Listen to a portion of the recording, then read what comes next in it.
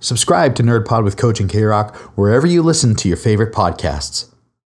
In a world overrun by content, the line between good and terrible is blurred by the very people who create and sell it. In a sound studio in New England, two average Joes are pushing back, giving their observations and recommendations on comics, video games, TV, movies, and more. Two men, one quest, one desire. You're listening to Coach and K-Rock's Nerd Pod. Hey, Nerd Pod fans, we have a special midweek episode for you. This is the full interview that Coach and I did with Marilyn Ghigliotti from Clerks in celebrating the 25th anniversary of that release. Coach. Yeah, it's awesome. Yeah, it's great. Super excited. We're going to cover topics today, what it felt like to be on set, to the Miramax purchase of the film, to relationships, on the set and with and controversy with Jeff Anderson and some other things that's been going on in her life. So it's a great interview. We're going to run it in its entirety, and this is the first of the 25th anniversary Clerks interviews. We have more to come. More actually will come out right after our next Nerd Pod. So exciting times. We'll let her take it from here. It's Marilyn Ghigliotti from Clerks. Big moment for me on the Nerd Pod today. We have a very special guest, as I've been teasing for a couple of weeks. It's Marilyn Ghigliotti. Am I saying that right? I screwed up. Yeah, you did. Right. You said it perfectly. I landed that pretty good. So I know I've heard you say just drop the H and you'll be safe, right? There you go. Just ignore the H. So thank you so much again for coming on. Really excited. It's a big year for Clerks fans. It's a 25th anniversary, and it was your post on Instagram that actually gave me the idea of we should focus and do a little something on the Nerd Pod around the 25th anniversary. So you are the first and best guest of that group that is going to come on, and we're really excited about that. So I'm so honored. Thank you. Thank you for coming. So to start off, we're almost to the day right now. And 25 years ago on this, I think, very day, you would have been at Sundance, right? For the first time. The first screening of Sundance was actually yesterday. 25 years ago. I had not landed yet. Okay. I was not in Sundance as of that moment just yet, because I was there. It was a 2-week period, and so they had 2 screenings. Wait a minute. They had either 2 or 3 screenings, and I actually I have to look at the post. But I was there for the second half of Sundance because it's a 2-week period that they have it. And so I was in the air during the second screening and was there then for the last screening. So yeah, I think it was 3 screenings that we had. Awesome. So talk to me about those days for you. So you flew in. Was it overwhelming? Was it talk to me about even how it went down. When did you get the call and how it, talk to me about just the experience overall, I guess. Oh my gosh. I was just looking at my post actually to see how many screenings there were. Yeah, there were 4 screenings. So, when I got there, I was on my way there by myself. Kevin, Scott, and Dave, I think, were the only 3 that were there at that moment. Oh, and maybe a couple of other guys as well. Okay. And so I got there. They were all out. We all basically, Kevin was very kind to have us crash at his place so that we can all afford to be there. I was really pretty much kind of figuring my way around. Dropped off my luggage, figured out my way of where I had to go to pick up my badges and all the information, and just was walking around, and people immediately were already recognizing me. That must have been crazy. That was extremely crazy, surreal. I mean, there's just no words to put to how you feel at that moment when you haven't even seen it there yet. People already recognize you walking around town. So it was cold. Yeah, sure. Yeah. And it's trying to remember. It's like, I can't remember what day it was that Brian went in. But I did go to a screening of some other film. And while I was in the lobby waiting to go in walks, oh my gosh, the founder of Sundance, Robert Redford. Oh, wow. And so I'm just kind of looking at him and trying to be inconspicuous as well while I'm looking at him. And the one thought that came into my mind was, it's like, he's really wrinkly. So, I mean, he's old, so obviously, yeah. And then that was 25 years ago. So I was going to say 25 years ago. Yeah. Yeah. And then when Brian came in, we were walking around town, and again, people were recognizing me, but because Brian had shaved his goatee, nobody was recognizing him. You must have loved that. So I was basically, every time somebody would recognize me, and I'm like, oh, and this is the guy who played Dante. So it just kind of popped in my head here. Like today, I'm sure it's different because like you could be on a flight getting text messages saying, "Oh my God, wait till you land. This is crazy." But back then, we never had that. It's like you had no idea until you actually showed up and was actually in front of somebody talking to them. What was that feeling like, right? So it's like maybe it was Kevin or Brian, whoever. They're like, "Marilyn, you'll never believe what's going on." Like what was that moment like? I couldn't even tell you because I'm trying to remember. Yeah. Just trying to remember everything that was kind of going on around that time. Yeah. It's like I'm sure it was probably that night, and they were probably telling us what was kind of going on, but I honestly couldn't even tell you. I just do not remember or recall.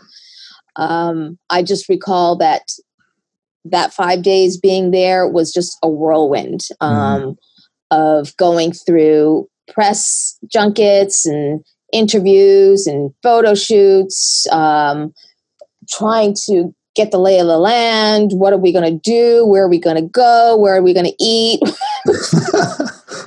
Yeah. I mean, and then it's like there's certain moments that are vivid, and that's basically when we were at the Greek Theater and the band was playing and Cheech Marin is there, and Brian and I are just kind of waiting to hear word about the meeting with Miramax and Kevin. And it was quite a while too before we heard anything. And then once we hear that Miramax bought it, and Brian and I go back to the hotel that we were at, or the condo, and just kind of not really being able to fall asleep because we were just kind of talking about how this was all going to affect us, and how will it affect us, if it will affect us. And I don't mean, personally, I'm as far as like who we are, I'm talking about just, what will it do for careers? And for me, honestly, I'm going to say I was afraid. I just, as much as you want this, when you're getting into it, it's also kind of a fearful thing, because at that time, this was when paparazzi was really kind of starting to pick up, and the whole anonymity, and, whether you're going to have, I don't know. It was I don't know. It was terrifying, actually. Wow. No, I believe that. And we talked, we were talking about this off air and before we got on the interview, and we work in startups, right? So where, that's sort of the thing with the show, is that we're kind of average Joes that do this show on the weekend, and we work at startups for, the reason of, it's better than going to, a corporate structured job that already exists. Like, we take a risk that the company may not be there in 6 months, but on the other side, we get sort of stock options, and we get, that if it goes public or it gets acquired, we make more than the average person would make, and we get more recognition on our resume. And so we were kind of drawing the comparison to you guys as like, if the movie was a startup, you guys were like, the third and fourth employee for Uber, right? Like you show up, and then the next day or soon thereafter, within a few months, it's like, boom, you're there and you're getting recognized in an airport. That has to be a surreal feeling. But at the same time, I've heard you describe the casting call as like, oh, a kid is making a movie and he's casting for it, right? Like, were these like, so boom, you do your audition, you end up getting the role, you shoot the film in whatever, 20 something days. And then this happens. Did you guys talk about, like, was this around the quick stop in the middle of the night? You said, well, if this thing really pops off, then this is how it's going to go. And I guess that's in any independent film, which you've been in plenty. Mm-hmm. Is that the conversation? Do you guys say, yeah, well, if this thing does actually do well, what happens? Do I get the likeness of the dolls that my face are on? Like, how in the early stages, how does that, and especially around Clerks, because I'm not sure you guys ever thought that it would get like this, or maybe you did. How does that, did that play in? Was that a factor in any of this? Not at all. No, for me, I can only speak for me. It was about remembering my lines, and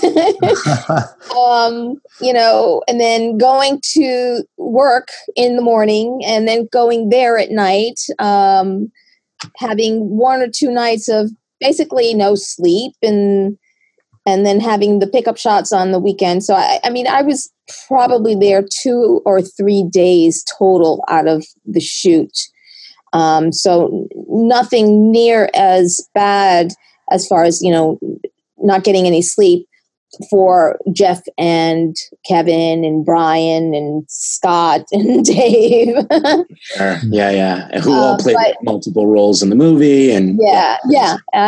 But that's not a conversation any of us ever had, because we were too busy making sure that we got the shots, making sure that we said our lines correctly, that we didn't, excuse my language, but fuck up. Yep. And after the fact, it was just going through the experience of like, oh wow, we did this kind of a thing. I don't know that we ever had the conversation until possibly that night after finding out that Miramax bought it. But even then, it wasn't that in depth. Yeah. It's always been on my mind, because I think about, what the same thing, if it happened to me, what exactly would happen? Because you said it's a whirlwind, right? Like you 1 minute you're there and the next minute you're gone. So you mentioned Miramax, and clearly that Miramax and Harvey have been in the news, and Kevin very publicly sort of humanized it for himself, and in making it right. And, not that he had anything to be responsible for, but knowing the kind of guy that he seems to be, he needed to humanize it for himself and, make peace with it. My question to you is, at that point, when Miramax was in talks, and did Harvey already have that sort of, did his reputation precede him at that point, or not really? Was it, I've heard it both ways. I've heard that, yes, he, the minute that you met him, you could tell what kind of guy he is. Other people were like, no, he was you couldn't see it at all. What was your experience like with being introduced and sort of in that Sundance experience? Well, I never met him at Sundance. The first time I met him was when we had a screening at Planet Hollywood in New York. And there were just so many of us, and it was a very quick and kind of thing. So I never experienced that, thankfully. Yeah. But I forget how many years ago that I was in Miami for a convention along with Brian, and Jason was there, and I met Joey Lauren Adams for the first time, and her husband. And so Brian and myself and Joey and her husband, we all went to dinner one evening, and when I did meet Joey, I was like, I have no idea what I'm going to say to her. But when I went to her, I just kind of said, it's like, oh, we almost, I almost played opposite you in Chasing Amy. And she's like, oh, which character? And I said, well, the girlfriend. And it's like, well, why didn't that happen? And I said, and I didn't know what I was going to say. I had no clue. And what popped out of my mouth was that I was just afraid of challenges at that moment, at that time, and which is true. Because the thing that scared me was, having to kind of mug it out with another woman.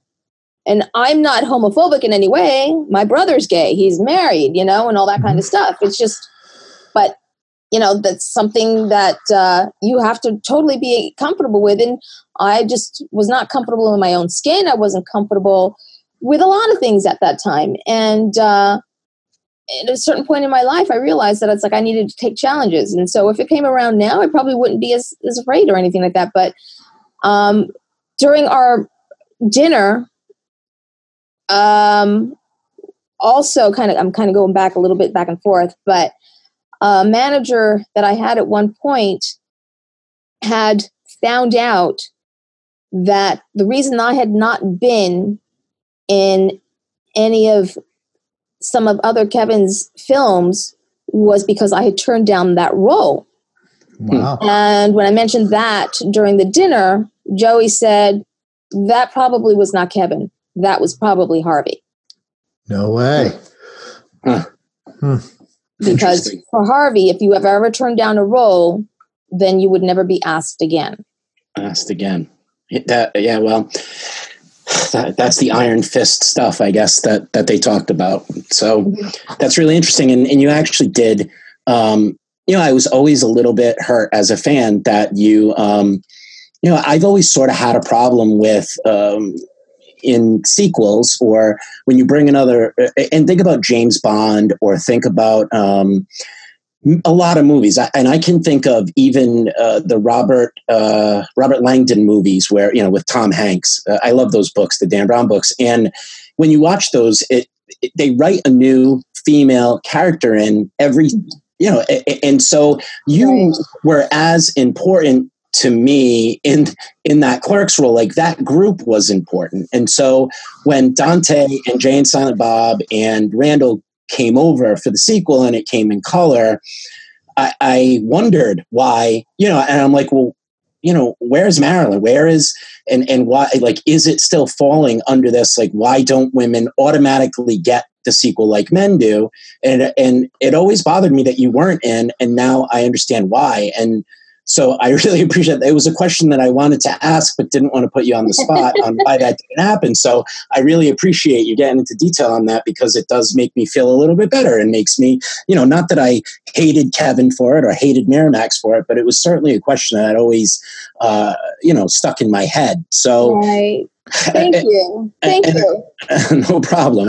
And now that leads to the next question is, you're out there, right? And you're in LA or in California, and you're working, have you noticed a difference, like, post Me Too, right? So the movement happened, people came out, people took a stand. You obviously sat on casting couches and went through, audition after audition before and after. Have you seen a difference? And do you think that it's, do you think that it's top of mind now, like it should be, or do you think that it was sort of passing fancy, some another cause that just kind of comes and goes? To be honest, I have to consider myself one of the lucky ones in a lot of ways on that. because post Clerks, I mean, well, in general, I really haven't had as many auditions as one might think. Pre-Clerks, obviously, it was all community theater that I was doing, so it's not something that would have been one-on-one in that respect, because community theater, it's like, they hold auditions, and it's everybody is there in a group and waiting to do something from the scene, from the script. As far as post Clerks, the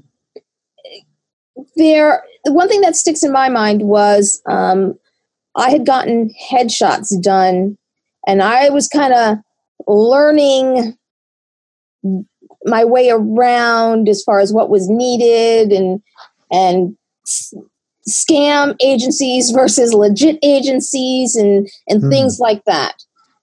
So I was getting headshots done because it was recommended by an, I will say, quote unquote agency.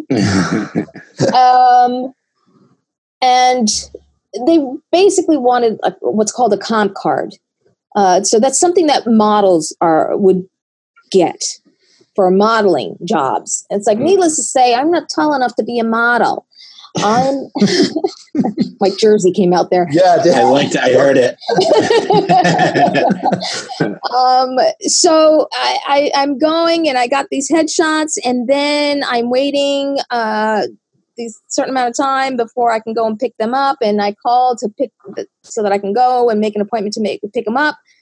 And some guy answered the phone. It's like, oh, well, this company is no longer around. I bought it. It's like, but if you'd like, you can come over to my place and pick it up. And I was like, red flag.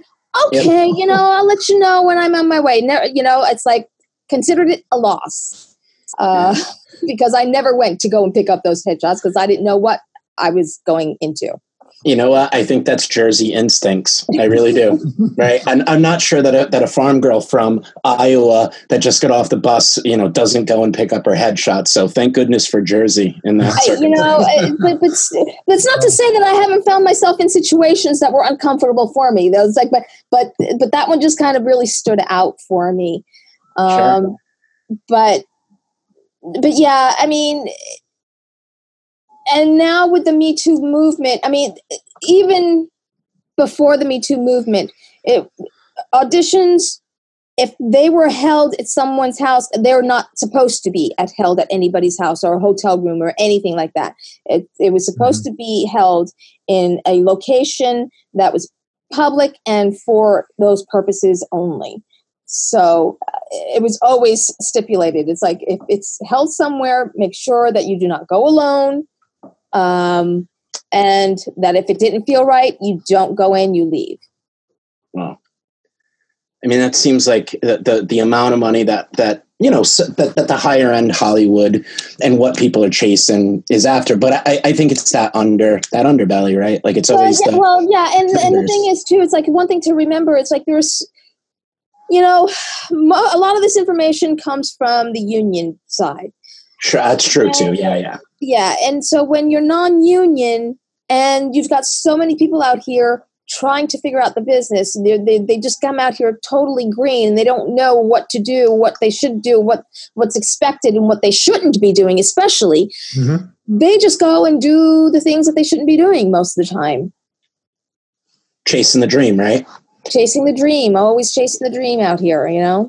So that's interesting. And so speaking of chasing the dream, so let's go back, 25 years and imagine we have a time machine and you get to board that plane with 1994 Marilyn. What exactly would you tell her? I mean, if you had like 2 minutes of advice to give to that Marilyn, what would you say about not only the Sundance experience? Like, would you tell her to slow down and take her time? Would you, and then sort of bigger picture, would you tell her to take more opportunities? Like what would you tell her in sort of a 2 minute, session? It would take far longer than 2 minutes. I bet. Because the thing is, and that's a really hard question to answer, but a great question, because even when I moved out here, it took quite a few years for me to find my comfort zone, if you will. Sure. Where I had to really work on myself spiritually to get comfortable with who I was, where I was, to just let go and not to be afraid of challenges. So if anything, what I would probably tell her would be to start that process a little sooner. Sure. But the thing is too, though, back then, a lot of that wasn't available, especially out in New Jersey. Yeah. I mean, it is now, but still not to the degree that it is out here. Right. It's all about working on oneself and the mindset and all that. That's not something that was really available, and not even when you go to a therapist, and sitting on the couch talking to the therapist, because what they do is a whole different kind of thing. Yeah. So awesome. Well, that's great. I appreciate it. So the last sort of question in these lines of questioning is, I know that you optioned a couple movies, and directing was on in the plans. So let's say a check showed up in the mail tomorrow from anybody, and it was a $20 or $100 million budget, and you just got $100 million check. What project would you pick today, and who would you cast in that project? Ooh, well, I did option one script, and it's a very dramatical piece. As to who I would cast, don't know, because that's something that I have yet to sit down and think about.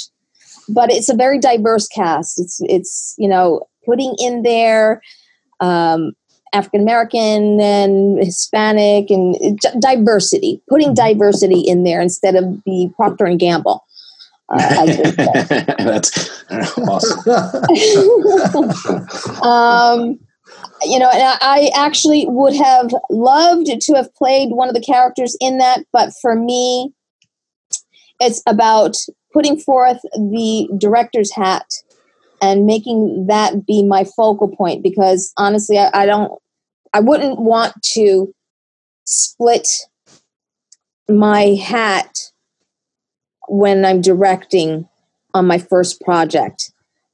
Because sure. I've already been in a situation where I am doing multi jobs on a film set, and if I'm doing hair and makeup, I can so easily kind of do other things that's behind the camera. But to do what's in front of the camera and behind the camera, that's too much of a splitting of focus that is needed when you're playing a character.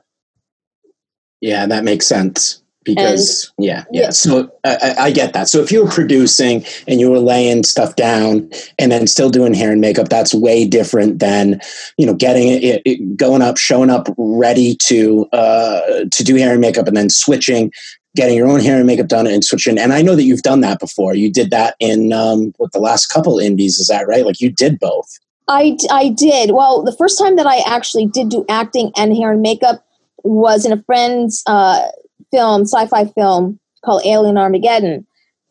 But the reason I did it at that point was basically I got everybody done that needed to be done, and then I was no longer a hair and makeup artist, and I had a couple of hours to just concentrate in getting myself ready for my character. Nice. And now, most recently would have been a short film that I did that's not released yet. It's still in post-production. We did it last year, but that one, it was a lighthearted kind of character. So it really wasn't quite as much of a transition for me to just kind of, do what I need to do. Sure. But yeah, when you got a feature film though, and the character is quite involved in the script, and then you've got the directing on a heavy piece, no less. It's like there's no way that I'd be able to do that split focus. And I did direct a short film recently with my film group, and that was even a little bit difficult because we all wore many hats, and not that I was acting, but I basically did my set design for my piece. And the fact is too, it's like when I had to call action for the first shoot for the first time that day, I was like, oh, right. Yes. I have to, it's like, that's me. It's like, I have to tell them that they have to act now. I'm so used to kind of being there for everybody. It's like, okay, what do you want? What do you need? It's like, and just anticipating what everybody needed, that I just forgot for a second there that it's like, oh, everybody's here for me. Okay. They're waiting on me. Yeah. So speaking of multiple hats, it seems like at some point in 2018, you jumped on board with the kids, and I say kids, but the guys that are doing Shooting Clerks. And yeah. It seems like you're pretty heavily involved in that production now. We did our small part on the GoFundMe, so I can actually say that I co-produced a film with Marilyn. That makes me pretty happy. Nice, very nice. So our names will appear in the credits together. That I can pretty much die now, and so that's a wonderful thing. But so tell me what that's been like. I mean, are you? I know I talked to Ryan recently, and. Uh-huh. He's going to come on and, when it's time for press junkets and when it's time. And I'm hoping that you'll come back at that point and, be able to talk about, screenings and actually promoting the film. I know that you guys are not at that stage yet, but I did want to get you to weigh in on, sort of what's happening. How did you get involved in that project? And, what I do have a follow-up question, but we'll start there. Yeah. Okay, well, absolutely. It's like, you ever want me back? Just ask. Awesome. So Chris Downey, I couldn't even tell you exactly when it was that he contacted me. And so we Skyped, and he just, he told me what his plans were. He had sent me, the old Ricky shorts that he had done of Jay and Silent Bob. And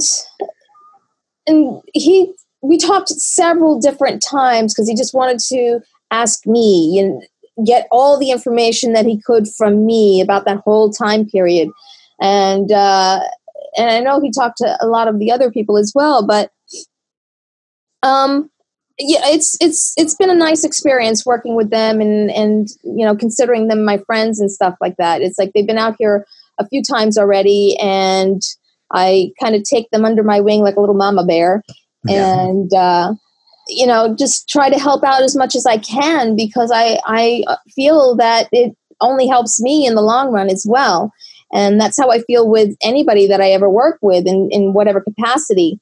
Okay, we work together. What can I do now? How can I help? Who can I introduce you to? And sometimes this is my little problem, is like, I am always very eager to help everybody and always have great suggestions for everybody. I have no freaking clue how to help myself, though. That sounds familiar. It's like, I always remember, like, if somebody needs something, I'm like, oh, you know what? I know so-and-so. It's like, let me see how I can help, get you two together, and, maybe this can happen. And, forgetting that, I do know some people. Maybe I can actually help myself, but I'm bad at actually asking for that help. And I've been asked, it's like, what can I do for you? How can I help you? And lots of times I honestly don't know the answer to that question. So there goes that. I think that this is a wonderful, and so my follow-up question, I guess, is, did you sort of change the direction of the movie? I imagine that your involvement really helped push it forward, right? I mean, when you have somebody that's that close to everything, maybe some of the stories that they heard, or maybe some of the rumors or some of the things that were out there, I imagine with you being close to the set and close to those guys, that you were, able to set the record straight on some things, or maybe paint a better picture for them. Were you able to do that in supporting the film, or was it more just telling your version of the story? It was more my version. And because I can't really speak on someone else's experience unless I was actually there, and I only can give my point of view on that. But because I know that they talked to everybody that they could. Yeah. And I mean, Kevin, I think, was basically the first one on board. I'm not even sure. I think that might be right. Yeah. So I mean, I don't know. I don't know how much influence I had on certain things, because I can only talk from my perspective. From your perspective. Yeah. And that makes sense. And I know that if I tried to think of it from my perspective, right? If I, because I would love to do the project that they're doing, I think it's completely rad, which is why I was really happy to help, in my small way that I could. And I'm saying, well, if I am shooting this and I could get Marilyn, for an extended period of time, really as more of an executive producer than a producer, I would hope that, because she's so close with it, but also I think that makes them good filmmakers, that they listen to a bunch of different sides, right? And we're able to paint the picture that made the most sense, and that they did their due diligence. And I think that's going to make for a great movie. So that's the one thing that I will say, which is the little controversial part of this whole thing, which I didn't know was a controversy until I was actually interviewed for the 10th anniversary DVD. Because it was sprung on me, because I had no clue about this, and it was the whole supposed issue that I had with Jeff. Yeah.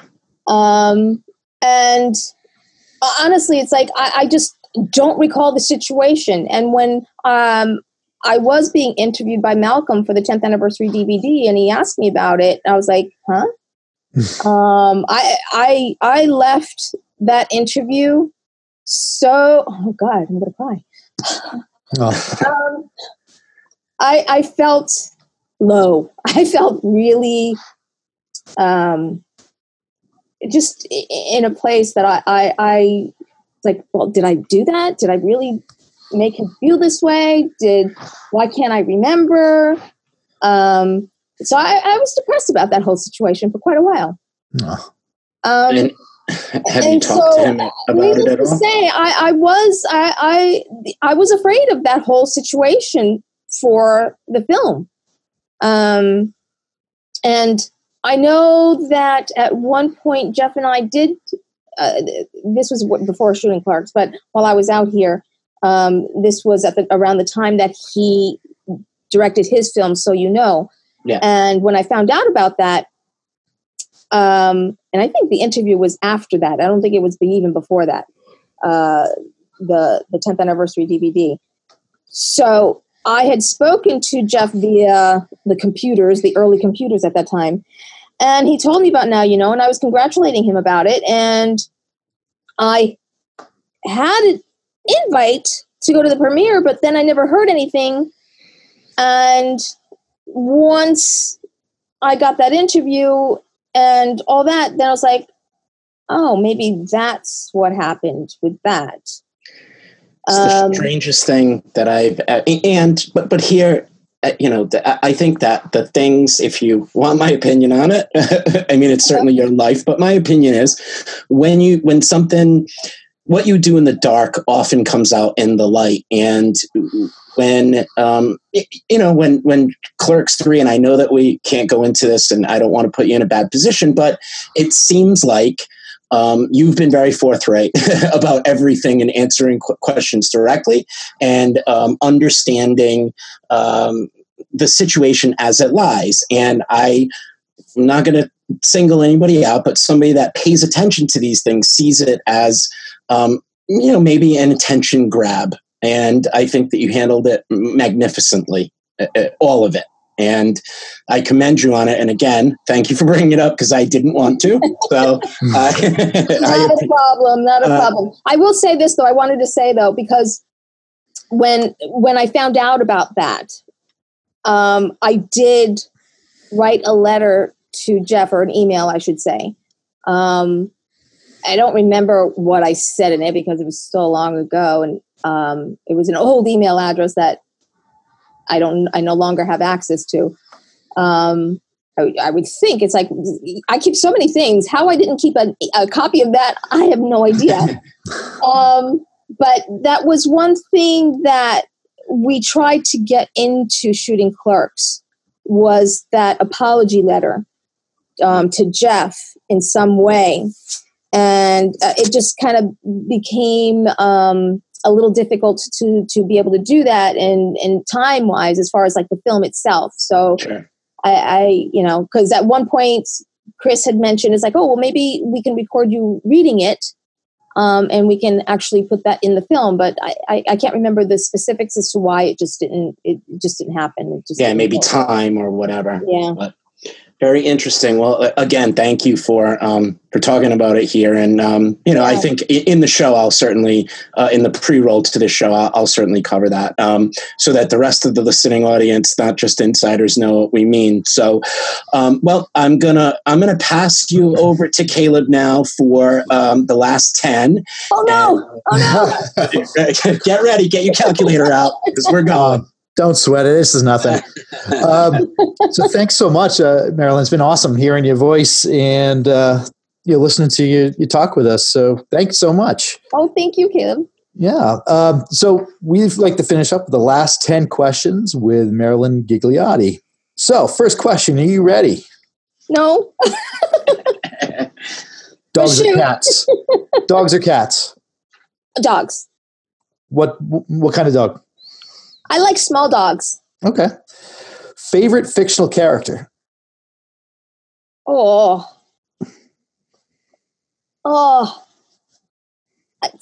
See, here's the thing. It's like, I'm going to tell you right off the bat. It's like, I don't do favorites because I hate to have to pick one. Mm-hmm. All right.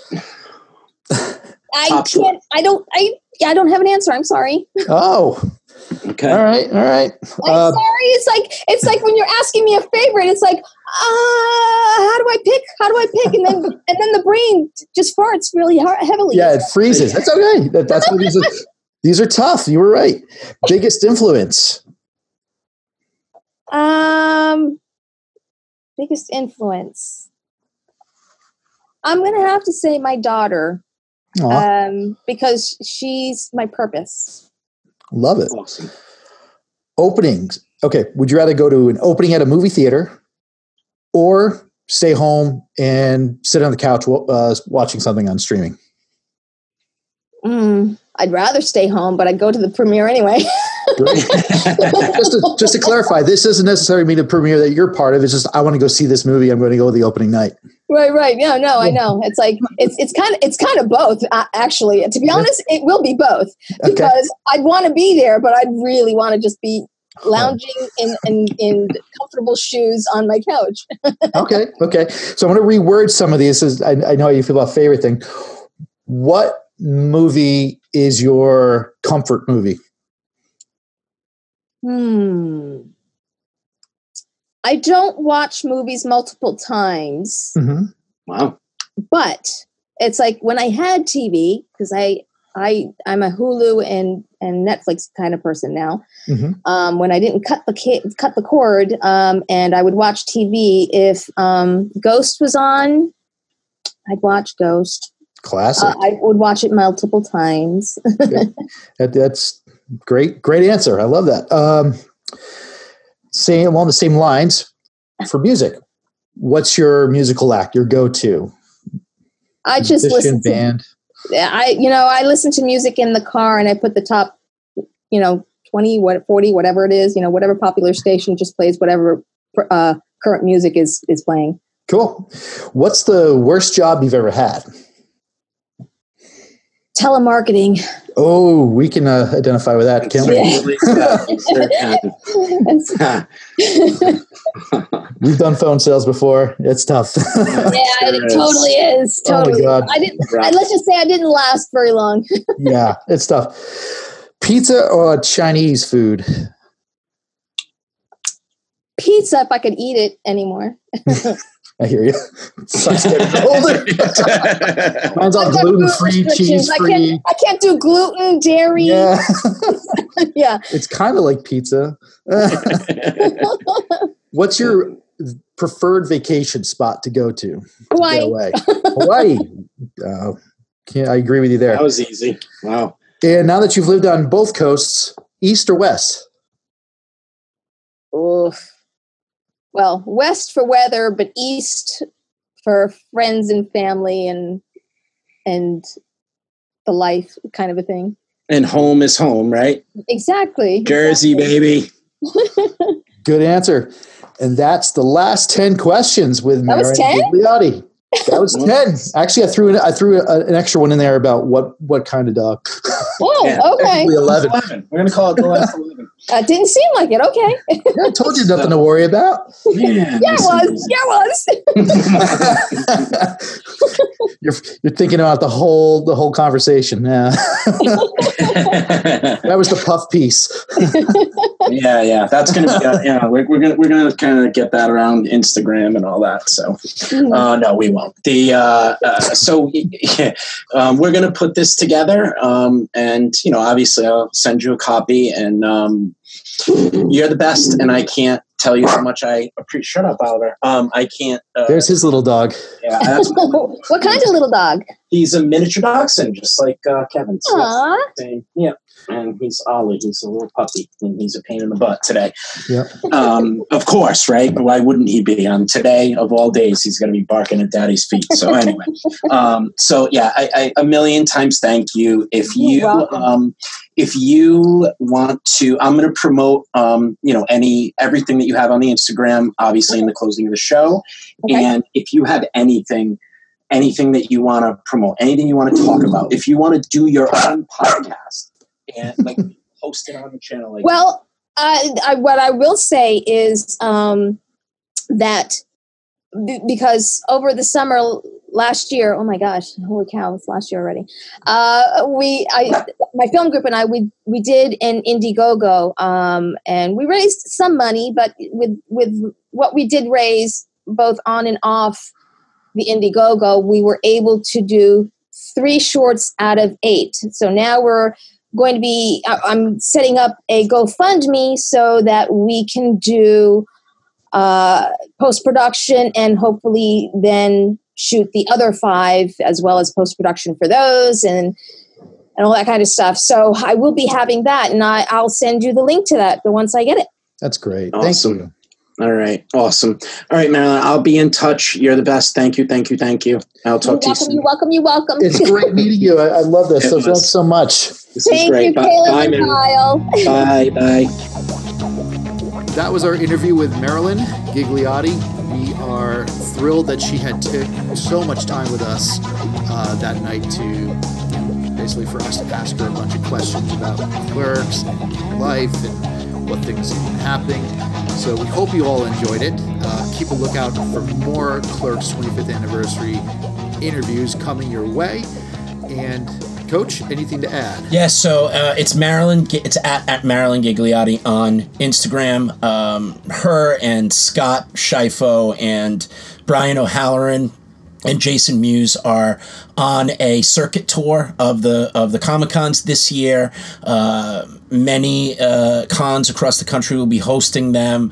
It's going to be great. There's going to be a ton of panels. There's going to be a ton of photo ops, ton of interview ops. It's going to be really great. So at Marilyn Gigliotti, you guys know how to find it. Get on Instagram. She's on there. She's on the Nerd Pod page as well. Get in there. Check out her tour date. She's coming to a city near you.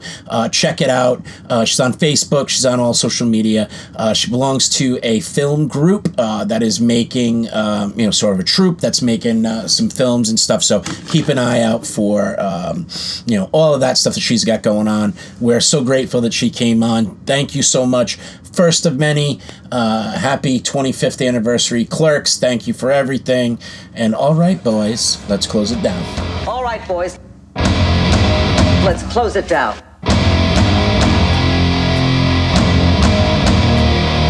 Look at me, man, can't you see that I'm dying? Look at you, man, doing all you're wanting. Leaning against me like a goddamn bull.